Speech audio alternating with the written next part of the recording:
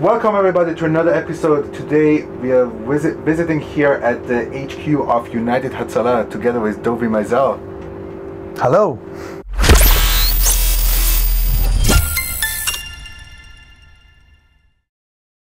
you so much for tuning in today. I'm here with Dovi Maizel. Please, as usual, just introduce yourself. I'm Dovi Maizel. I'm a paramedic volunteer of United Hatzalah, co-founder of the organization, and been running with it for many, many years. Married, 4 kids, live in Ramla, and pleased to be a friend of Cedric. So, thank you very much.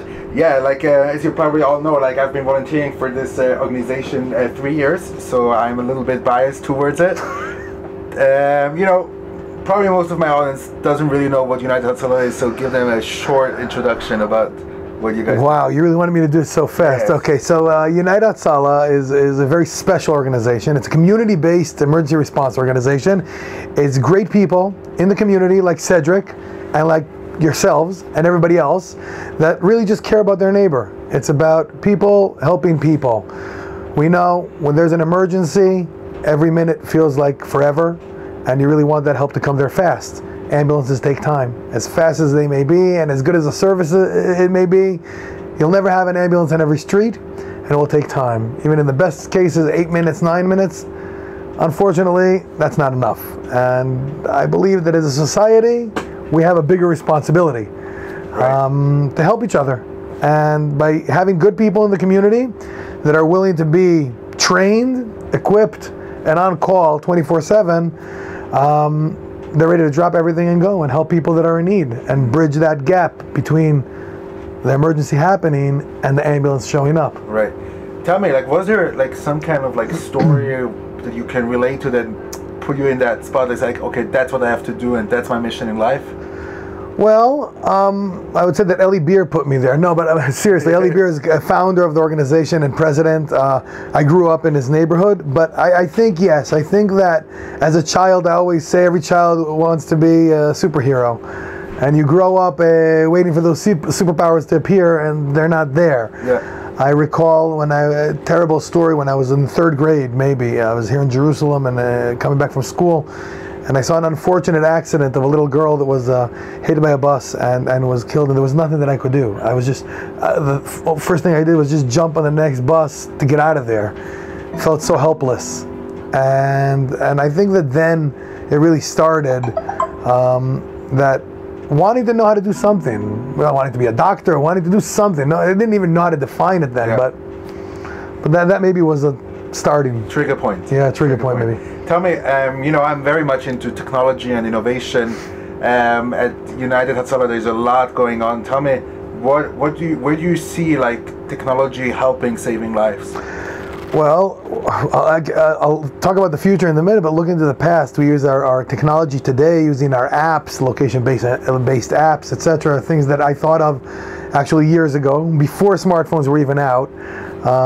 Had I been thinking business back in the day, I would be Uber today, because back in 2006, before there were smartphones, I invented the first Uber based off of ident technology and Symbian, using the GPS part on the phones to find the nearest by responder, because there was GPS on the phone. So tap into them, know where they are, and if there's, God forbid, something happening next to them, they can know about it. So we started that years ago, and today it's servicing thousands of volunteers. For sure. So just let's summarize again this app, because I think it's really fascinating how we use the app to save lives. Basically, we are anywhere in this country in Israel, and wherever we are, we can get a notification based on our GPS the moment there is an emergency around us. So that we can totally reduce the time of response till we get to the medical emergency.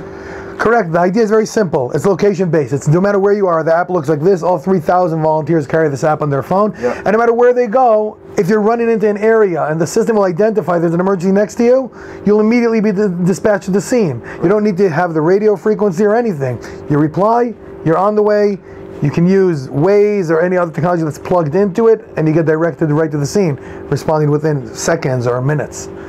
Very cool. So let me ask one last question a little bit. I'm interested to hear about what do you think will life-saving look like in let's say 5 to 10 years? Wow. Well, just because I see the drones clips, and this is Mr. Drones. But yeah, absolutely. By the way, it's clear we're going there. We're going to drones. We're going to location-based apps. We're looking at technology will always develop and support us. But at the end of the day, the real power that will make it happen is people. Is people in the community knowing to take this technology, harness it, the power of it for the cause. But we shouldn't lose our focus. We got to understand it's the people at the end of the day that treat.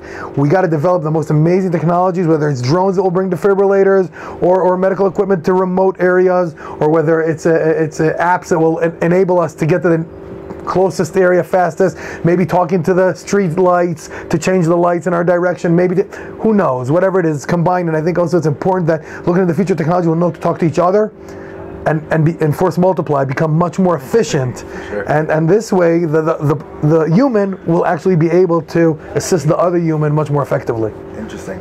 So it's definitely fascinating to see like how technology disrupts like all various kinds of our lives, totally, including the life-saving emergency response. Dovi, thank you very much for taking the time to get this interview done, and good luck. And thank you, Cedric. Thanks for the amazing work you do in our organization and in your amazing blog that we enjoy very much. And guys, I'll see you soon with another episode. I hope you enjoyed that. Have a good day.